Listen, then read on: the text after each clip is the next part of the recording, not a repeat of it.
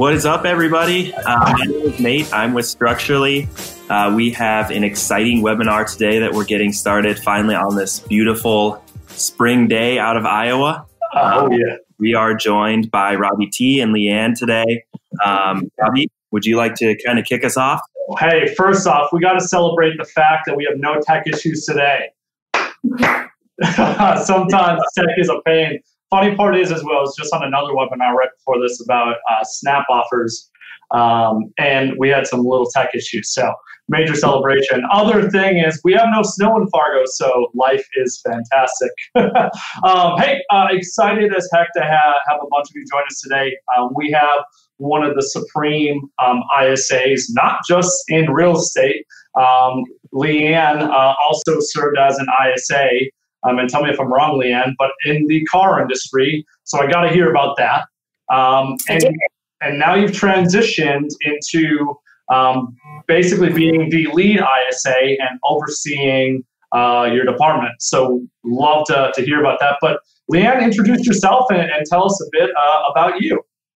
Hey, so I'm Leanne from Johnson City, Tennessee. I have been collectively from the car dealership to real estate in this whole, phone conversion thing for 7 years now. Started out, business development. When you say 7 years, it's a long time. I mean, that's older than my kid.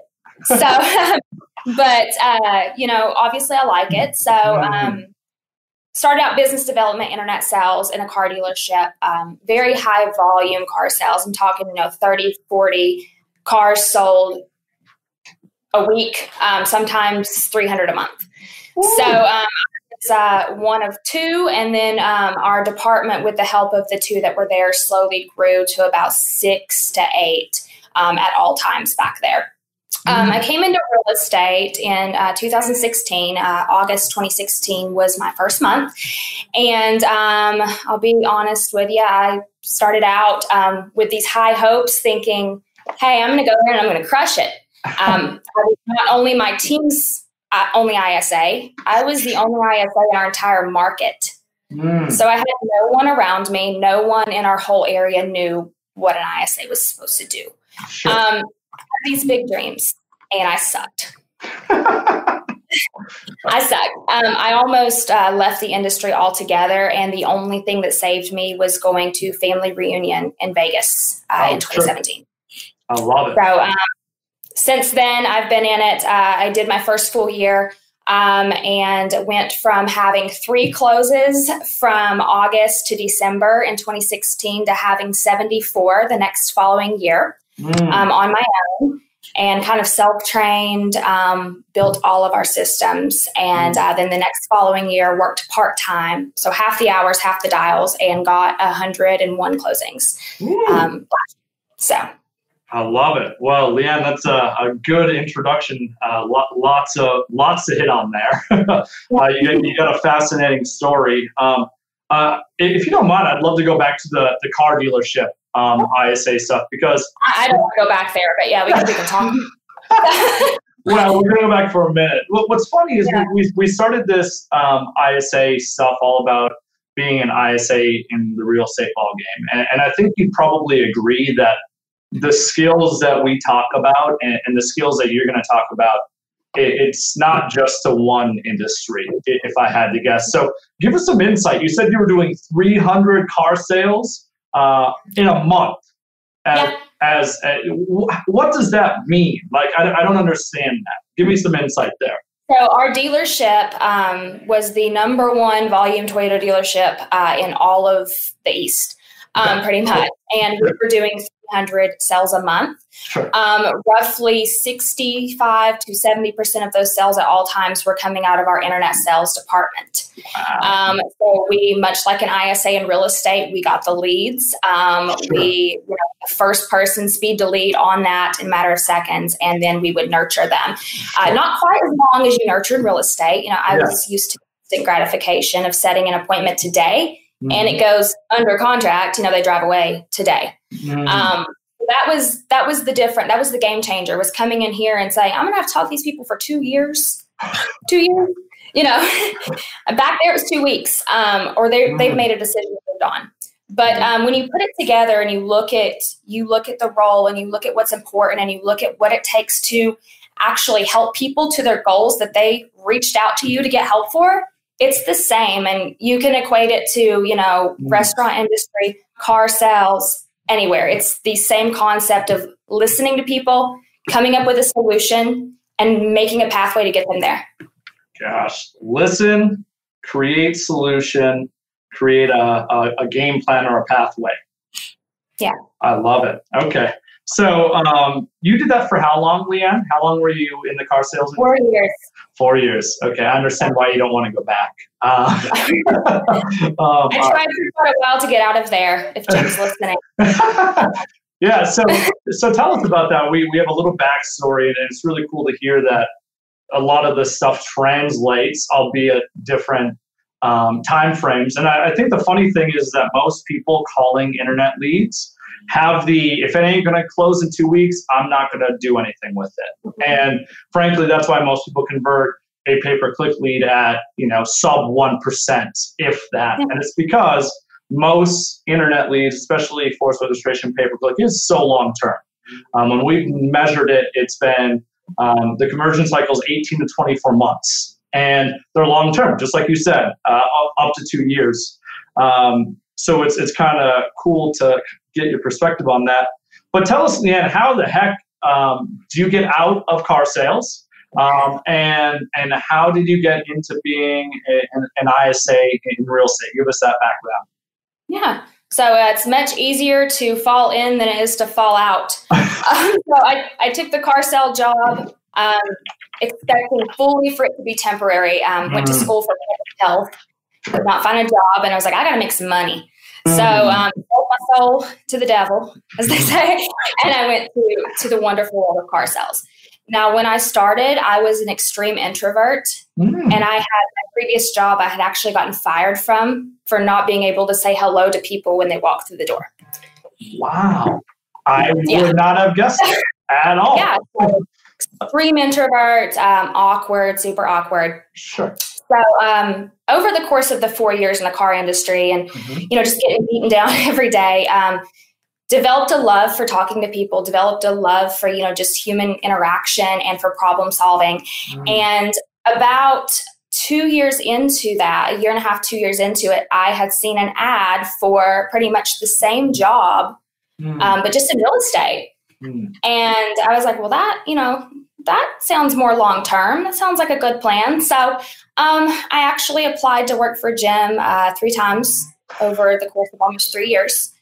And the first time I wasn't even considered.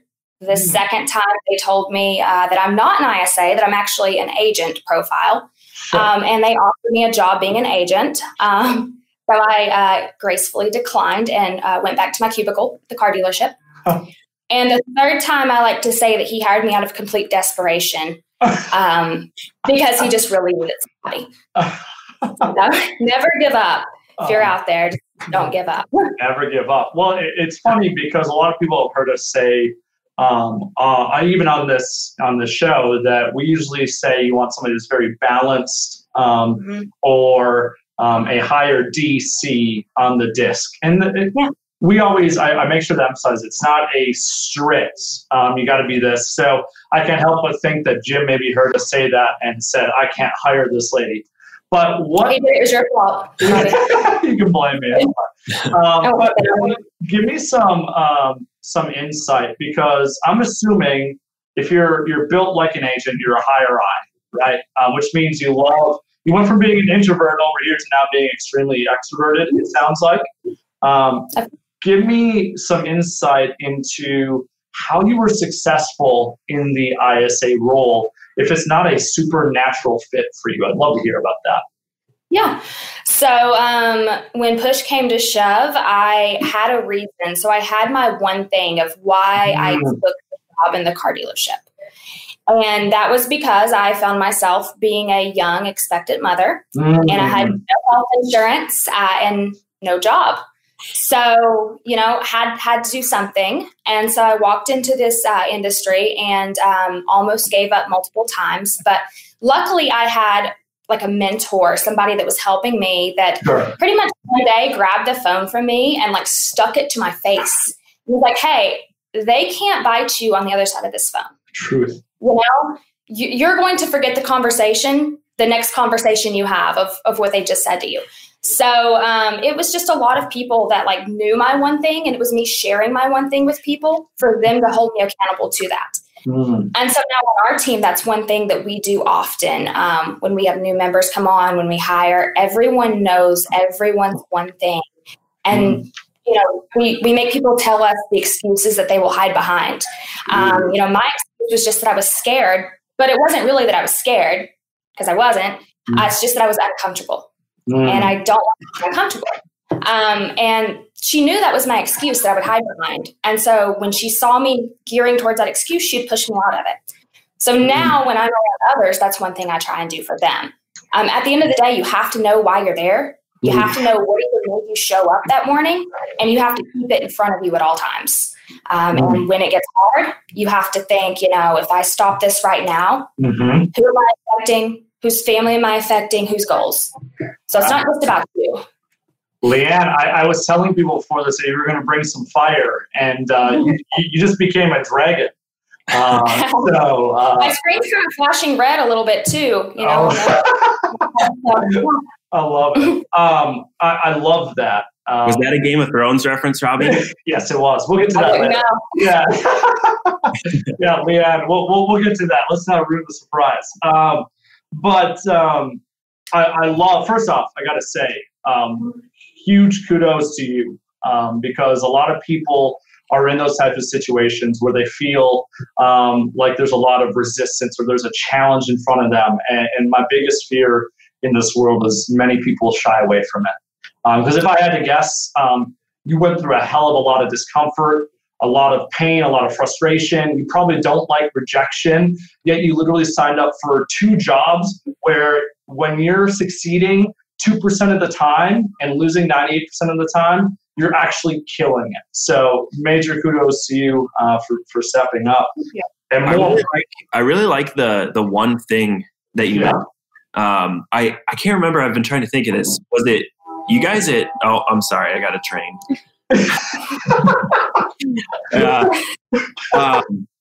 Was it you guys at Hatch, Robbie, that did the trading cards of everyone on your team?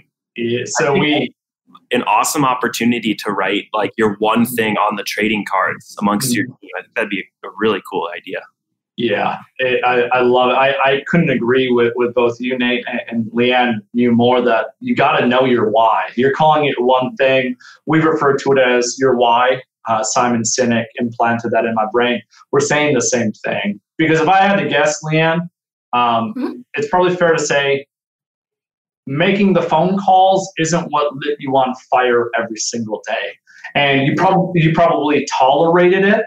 But what pushed you to pick up that phone was knowing you got bills to pay and you want to, be a great role model, a great parent. And you probably want to enjoy some, stuff in life as well. So huge kudos to you.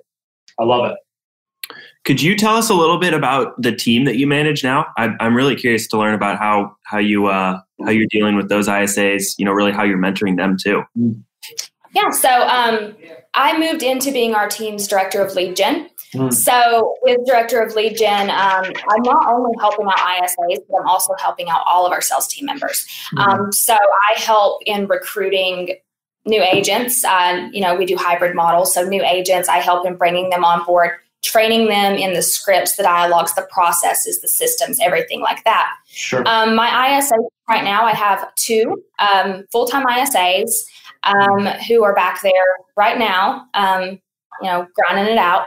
And I started last year, and I made one really bad hire. It was completely my fault that this person did not succeed, and I carry that on my back. But I learned from it and hired more carefully the next time. And the 2 guys that I have right now, their first month with 0 experience ever, between the 2 of them, they set 55 appointments. So, but we're just we're very transparent. Everything that they do is shared with the other ISA and with myself. So if one ISA sets, 5 appointments today, the other ISA is seeing that. Sure. It's that little push, so we're all about transparency. That's kind of how we run things. Very system, very process, and very transparent. If you wouldn't mind, I'd love to hear more about how you guys are making that a reality, Leanne. How are people seeing I've been crushing it? How have you created these systems and this transparency? Are there tools you're using? Or give us some insight there. How are you doing it? Yeah, so I'm not a tech-friendly person. I actually don't even use apps on my smartphone. I use browser for everything, or not browser, Safari. But not tech-friendly. So I use a Google Sheet, and the Google Sheet is shared amongst my ISAs, myself, and our Rainmaker. It's also shared with our Director of Operations. Cool. We mark, so when they set an appointment, we have a column on there of which agent it went to. We have a column of whether it was buyer or seller, what lender it went to. And then each one of those, was it converted to a MET? Was it converted to a signed? And was it converted to a close? That way, at a glance, the ISAs don't need me to help them with lead rotation. We don't do round robin. It's based on, you earn it, you get it. And so they, at a glance, can know at all times where every agent is standing. They can know where every lender is standing. The agents, we're transparent with them as well. If they know if one of the other agents, took 7 listings this month off of appointments that we gave them and they didn't get any, it's because that other agent was crushing it. So old school Google Sheet, updated every time they set something, and we are viewing it at all times to see the breakdown of how many appointments were set this week by each ISA, what the conversion was. I love it. Could you give a little more depth on, you said you don't do a lead rotation and you give it to the agents that are performing. How would I, as one of your ISAs, know which ISA is performing and crushing it? Give me some insight there. So as far as, are you asking which agents, how our ISAs know which agents? Yeah. So you had kind of said that those that are crushing it probably get more appointments than those that aren't crushing it. What does crushing it mean? Like, are you saying it's the signed ratio is higher, or give me some insight there?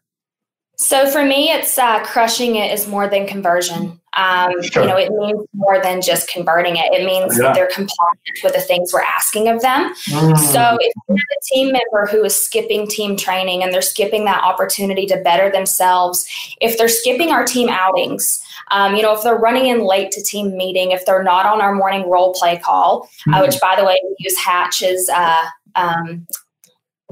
lead generation. The role play game. Yeah, the role play game. Yeah. Sure. Those are incredible. Those have made our team love prospecting.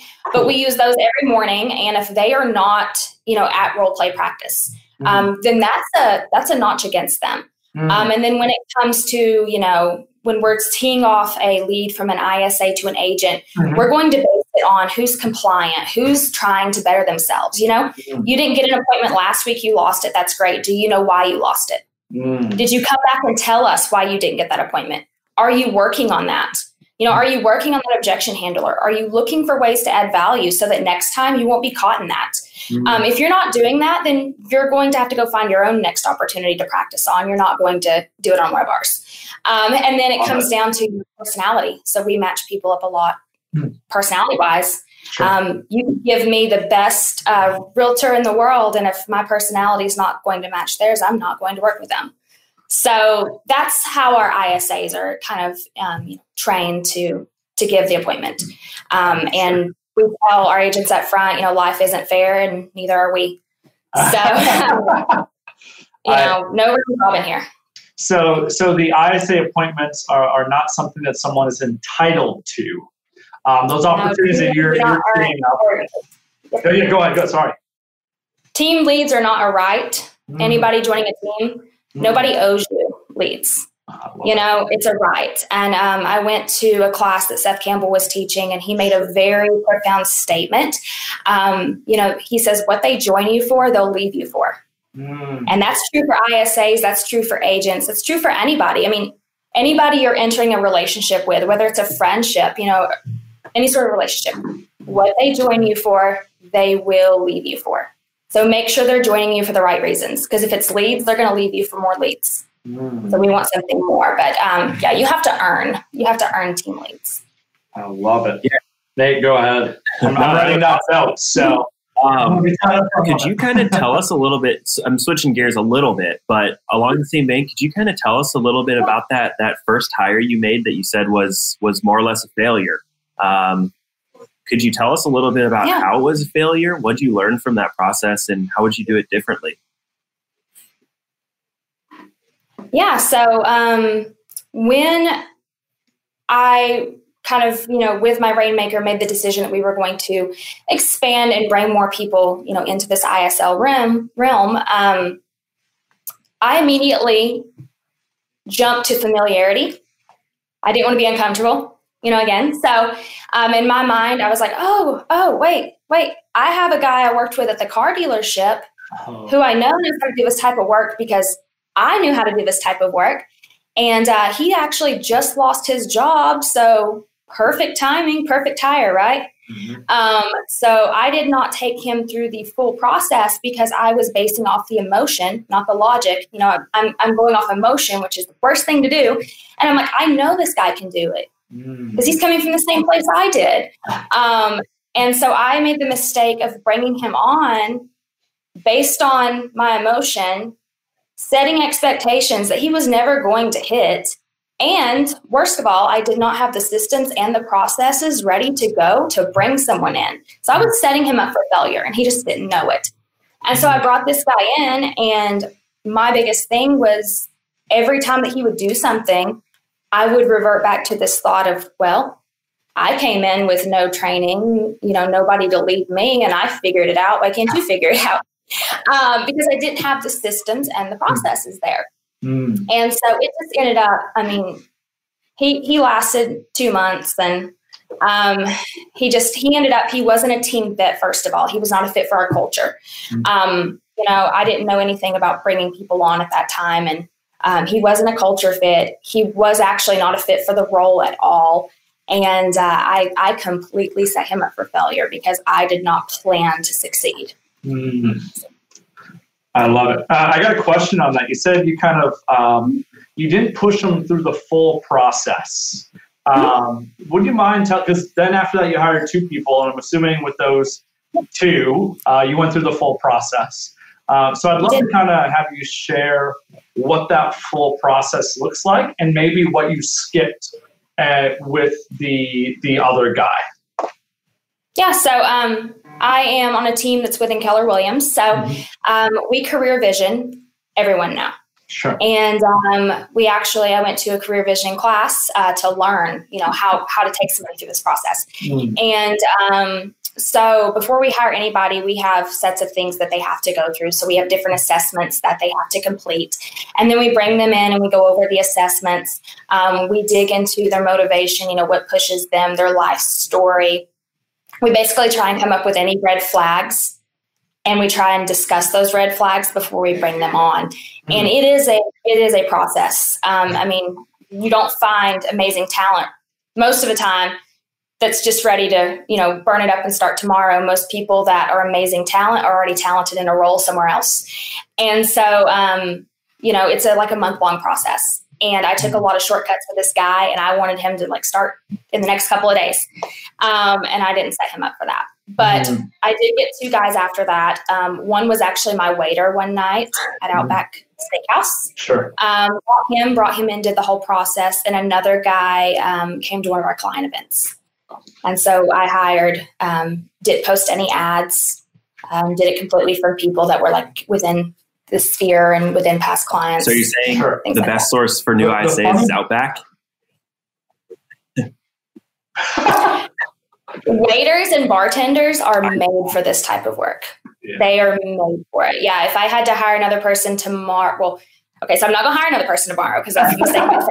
But if I had to start recruiting for another person tomorrow, I would definitely be looking for, bartenders, service industry people. They are conditioned for this. Yeah. Why do you think those people are a good fit? Like if I were to ask you, just give me some insight into the two guys. Why are they crushing it? And why did they, obviously, they came in and you've trained those next two really well. And it's funny how, and I posted it today in Lee's Geeks that, failures kind of looked down upon by many people. And if anything, failures are the best things that I think can happen. As long as you use them as motivation to learn from. So what do these guys look like? Why are they crushing it? And how are they setting 55 appointments in their first month in the role? Give me some insight there.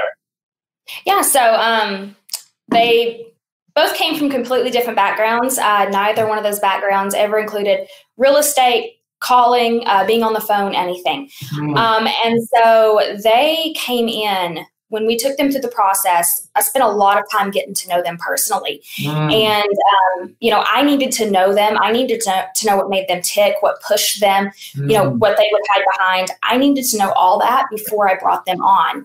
And I brought them on and they didn't know much about each other. So we never acclimated them before for them to get comfortable with each other. Sure. And I brought them in telling them pretty much there was only one position. They've always seen each other as competition, but at the end of the day, they see each other as a team. And if they need to push each other, so one will call the other out, they sit back to back in a room together. And, they'll call each other out. And I think that's a great culture to have. But they both had something they were fighting for. And it's two completely different things. One's fighting for advancement and one's fighting for a family. But they both have something that they're fighting for. And, I set the expectation up front that I'm not going to drag them to their goals. It's not going to happen. I'm not going to drag you there. Otherwise, I'll cut the chains and, I'll go and then you stay back here. I'm not a dragger. I'm not the person that, micromanages and every day say, hey, let's do this. Let's do this. So they want it. It comes down to the same thing that helped me to succeed. They want it. And they want it for themselves more than they want someone else to want it for them.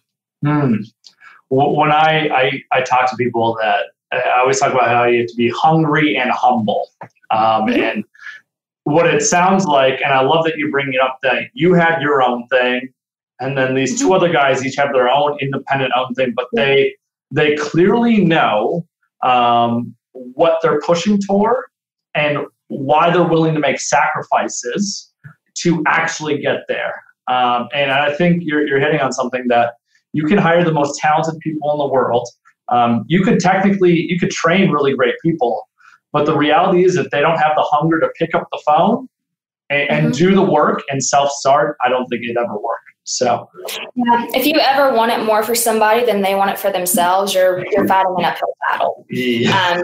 Something's going to give, and it's probably going to be you. Yeah, true. You're going to get exhausted trying to push this person that's just not going there. True talent, we call it bottom up talent. True talent pushes you. So they're the ones that are constantly challenging you. They're calling out your systems, they're calling out your processes, and they're saying, I get why you said this, but this is a quicker way. This is a better way. This is more efficient. They're challenging you to be a better person every day. If you're having to do the opposite, then it's the wrong fit. Love that. And kudos to you, Leanne. I read, I think it was something this morning that had said that ego is all about who is right. And truth is all about what is right. And I've seen far too many people get in the trap of, hey, we've done it this way, and because I created it that way. And if I had to guess, your two ISAs have started to do things differently than what you trained them, and frankly, better, because they have different perspectives. But kudos to you for being willing to not at all have any ego or skin in the game and say, no, we do it this way because I said so. That's the kiss of death in innovation. So. Yeah, we give them the freedom to do that, to make those choices and to make those improvements. And, it's not, success isn't a one size fits all. Everyone has a different picture of what success is. And for me, I may say that success for them is to have, X amount of closings a year. but it may mean something completely different for them. And I feel like if I give them the opportunity every day to own the role that they're in, they're going to appreciate it so much more. They're going to see the longevity in that role, and they're going to make me better as they get better. Ooh. But the fail-safe is, we'll give you the freedom. If you try it the system and the process way first, because you got to start out learning the basics. You've got to learn the systems and the processes. Once you learn those, you have that flexibility and that freedom to do things that are more your style and more, geared towards you. But if they don't work, guess where we're going? We're going back to the basics. Truth. I love it. I really like Kyle's question here. I think it's a good segue kind of. Leanne, tell us what your why is, and when you lose, what keeps pushing you forward? Yeah, so my why is a little complex. I'll try and keep it simple. So I was raised by a mom who spent all of her time working, and every memory that I can recollect, she was working, trying to better us. From her working, we never got to spend quality time with her. We never got to, go on vacations. We never got to do anything. And unfortunately, I lost my mom 3 years ago. And the one thing that I learned from that, you can't get memories once the opportunity to make those are gone. And so for me, my why is I'm here so that I can be more present with my child when I'm not. And so I know that when I'm here, I'm present, so that when I'm not here, I can be present with her. And I can make memories with her, and I can change, the way that I leave her behind. I can change that completely. So for me, that's kind of a short, condensed version of, what keeps me going is knowing that I don't have to make the same, mistakes and have the same regrets that somebody else did. That's an awesome why. It's pretty awesome. Yeah. Go ahead. Go ahead. I mean, I was just going to kind of say, like, that's probably one of the most, I can see why Robbie was saying, although you didn't exactly, match the standard disc, that your why is kind of just like, it's really, really present. Is that something, I know Robbie continues to coach on hiring this type of disc. How can you ask those probing questions in an interview or through a recruiting process to really get at that why? And how do you kind of know? Ooh. Yeah. So my viewpoint is, if they are an amazing ISA fit, I don't have to probe them; they probe me. Because what's the number one thing you're hiring an ISA for? Yeah. To dig deeper, to ask the right questions, to guide the conversation. So when I'm interviewing somebody, when I'm considering somebody, if I'm having to do more of the guiding, then I know that they're probably not going to be the best fit. I want somebody that asks me that question first. Before I even ask them, I want somebody to ask me. And when I say something about my daughter to somebody that I'm interviewing, I want them to stop, acknowledge the fact that I said I had a child, ask me a little bit more, and keep going. Because if I say something instrumental like that, which is a way that so many people lose the ability to connect with a client with, and they just keep going, I know they're going to do that on the phone too. Yeah. I want them to stop me, and I want them to ask. And I set them up into traps like that too when I'm interviewing. But, you don't have to probe a good ISA fit. Sure. You can never have to probe. But what we do is we just like when we're on the phone and just, when we're doing our dialogues and everything like that, we just go deeper, tell me more about that. What does that look like to you? What would that mean to you? Just keep going deeper. I love that. I know for us, one of the things that we've learned to ask is we always just start, give us your life story. And it's crazy how just asking that one can lead to finding out. It always leads to the why if you do it right. And if you're digging deeper. And I'm assuming you all do something similar where someone's why, at least on some level, before you hire them. Yeah, and there's always the real why behind the smokescreen why. Yes. So my smokescreen why is my daughter. I can keep it really quick and simple and just say my daughter. Yep. And that's the smoke screen. That's like, the surface level. But you have to dig and you have to get below that surface level because it's so much more than my daughter. Yep. You'll never push me to my goals thinking that it's just my daughter. You have to get behind the emotion where my mother's tied into that to really push me. And so it's just like when you're on the phone, you have to get past surface level. I love that. I love it. So kind of switching gears on that though, when you're like coaching your ISAs, obviously it's kind of a recurring theme that, asking why is definitely what, we kind of believe is makes a successful ISA.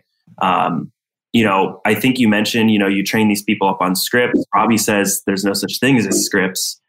What are you doing to train those people up to make sure that they're asking, the right amount of questions to move it forward, but also digging deeper? How are you kind of coaching them up on that, as well as what is one piece of advice that you would give to a brand new ISA? Yeah. So kind of along what Robbie says, when my ISAs start, they get one piece of paper, and that one piece of paper is everything script-wise that we have. And it's literally a page of questions to dig deeper on things that matter, like motivation, location, price. It's not a script. It's, I call it a blueprint for a conversation. So we will coach them on finding every single person's different. And so when I sit down to coach, every last person's opener and closer is going to be a little bit different because it's going to be geared towards, their personal style. The worst thing to do is to give someone a script that's going to make them sound uncomfortable. And so we gear it towards, somebody's personal style. So their opener, and then they just have to know the inside of the sandwich, where to ask those questions and then where to take it. So that's kind of when they start. That's what we do. We work a lot on their opener. We find what's comfortable for them. We go back and forth, me and the trainee a lot. Sure. They have role-play partners outside of this, outside of the market. And then we work on it every single day until it is natural. And they will learn the objections as they are given the objections. You can't completely train an ISA on everything they're ever going to. I've been in this 7 years and I still have not heard it all. So it's ongoing and ever changing. So I love that. One of the things that people oftentimes say to me is when they hear the approach we're talking about, where, I even say just the best scripting book is Tell Me More. And I think you're saying the same thing. And there's a lot of different ways to ask that. People always say, well, don't people feel like you're invading in their life? Aren't people upset about that? Don't they get frustrated? Don't they hang up? Don't they want to hang up on you? Don't you feel intrusive doing it? So I have my perspective and my idea, but I'd love to hear, if someone were to say that to you, Leanne, your approach sounds like you're probing and you're putting your nose where it shouldn't be. I'd love to hear your rebuttal. Yeah, so you just gave me your opinion, and what does everybody like to do? They like to share their opinions and their thoughts. So thanks for sharing yours. That's. But if you make them feel comfortable, if you're building rapport, if you, like I said, if somebody mentions their child or I want to be close to work, you stop and you slow down. And you quit worrying about going for the close. It's so overrated. Don't worry about going for the close. Worry about contributing. So, hey, Robbie, I know you said you wanted to be, closer to work. Where do you work? Oh, that's awesome. How long have you been there? What do you do? People love talking about themselves. It's a natural human, people love talking about themselves. And so for you to give them the stage and to shift the conversation towards who they are and not what you can do for them, that makes them so much more comfortable. But you have to build rapport as you're digging. You can't just dig in like a Ben Stein voice, you have to make them feel comfortable. You have to do it. And so if you're not going to build rapport, then don't try and dig deep. That's great. Make the financial questions for last. Yeah. I always start with motivation, because if I can get them talking about the why, then the how is so much easier. Yeah, I oftentimes say you can know every what in the world, and it is nowhere near as powerful as one why. Yeah. And you're hitting on a fundamental truth, and the fundamental truth is everybody loves to talk. And I agree 100%. What, I love it. What is one piece of advice that you give to a seasoned ISA? How would you coach up Robbie here if he was still an ISA? I love it. So somebody who's been in it for a while, yeah. The biggest thing is just don't ever think that you have it figured out. Don't ever stop trying to learn. Even if if you're at the top of the totem pole, there's always someone to learn from. And that very well may be the person at the bottom of the totem pole. So never stop looking for those opportunities. You're never going to know it all, even if your mama tells you you do. So, everybody that you meet is a learning opportunity, one way or the other. I just love even if your mama told you so. That's my favorite thing I've heard all day. So. Yeah, mamas love telling their little boys that, that they're right. So, don't listen to your mama on this one. You'll never know it all. Your mom is wrong. Yeah. I love that. So I first off, can't thank you enough, Leanne. It is really fascinating to get your perspective through all of this. You obviously aren't just skilled at what you're doing. You're extremely skilled. And I have about 3 pages of notes. So thank you for coaching me and teaching me. I love everything you're saying. When we like to wrap these up, because we tend to be nerds as ISAs in our world, so it's kind of our joke. For a while, we always said we'd only hire someone that likes Star Wars. That's not always true, but I ended the last one asking Jim, what do you prefer, Star Wars or Game of Thrones? And I don't know if I've ever seen Jim so hyped in my life. Like, I thought he was jumping up, and he's like, boom, boom, boom. So I'm going to ask you the question. Star Wars or Game of Thrones, and why? So, Robbie, cover your ears. Oh. I have never seen either. I've never seen a single episode of Star Wars, nor a movie. I've never seen Game of Thrones. So everything Leanne just said, don't hear any of it. We can't trust her. No, she's kidding. Yeah, don't tell me anyways, so is there anything, what do you love that's nerdy? What do you love that is maybe kind of nerdy in some way, shape, or form? Well, we'll pivot. Well, I don't really have a ton of super nerdy tendencies when it comes to, TV preferences, things like that. Yeah. I won't willingly tell my TV preferences because people will hold it against me. But one of my nerdy tendencies is sometimes I get really into folding laundry. I know it sounds horrible. I get really into it, like giant piles of it, making sure everything is done just right, mastering the retail folds, mostly Marie Kondo folds. Where you can see everything, and I geek out on some organization systems, like from Container Store, things like that. Closet systems, drawer organizers. I love it.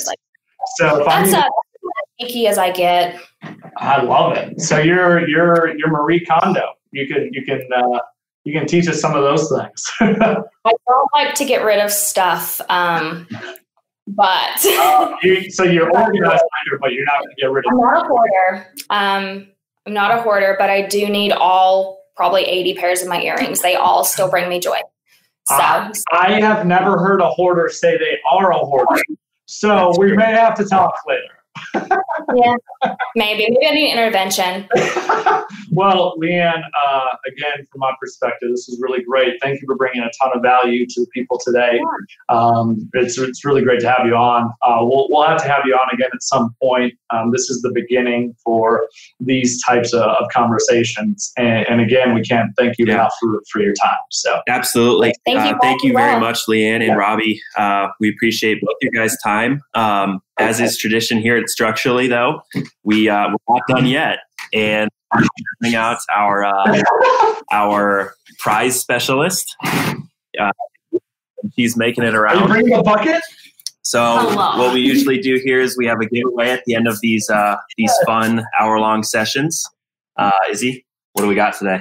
Okay, so today we have 2 people winning 50 free leads. So what that means, whoever is the winner of the free leads, you will be able to upload 50 of your old leads into our system, and Asa Homes, our artificial intelligence inside sales agent, will long-term nurture them for you. So a really good way to bring some leads back to life. And we've got 2 winners today. So the first winner of the 50 free leads is Laura Fleming. Nice. Way to go, Laura. Laura Fleming, Hawaii. Oh, that looks right. Winner 2 of the 50 free leads is Tiffany Keelander. Keelander. There's a J in there. That's sorry, Tiffany. I don't know how to spell your last name. You missed the J. Awesome. Well, we'll follow up with you guys after this. Yeah, right. You will get an email from us, and anyone who's registered will also get a copy of this webinar 2 hours from now. Rewatch it, take some notes. Cool. Yeah, and it will be sent to you automatically via video. We're also working to put together this episode as well as the last one in our podcast, which you can subscribe to at theisaradio.com or on iTunes, Google Play, Spotify, really anywhere you listen to podcasts, you can find us at the ISA Radio. Lots of other episodes with great ISAs, just like Leanne, as well as Robbie T and Mr. Eric Hatch as well. Well, with that, guys, I really appreciate your time on this Tuesday. There's a train going by, which seems like my cue to leave. So we'll see you guys next time. Oh, our next episode, I should mention that, is with yes, please. Robbie, it's still pending, right? On May 7th at 1 p.m.? I believe. Okay. I think we're good. I think we're pretty well confirmed with Alex Vincent on May 7th at 1 p.m. Central. So that's May 7th at 1 p.m. Central. In a couple weeks here, we'll be back to talk more ISAs. With that, we'll see you guys later. Thank you, Leanne. Thanks again, my friend. Thanks, Bye. Leanne. Appreciate it. Yeah. Have a great day now. Bye-bye.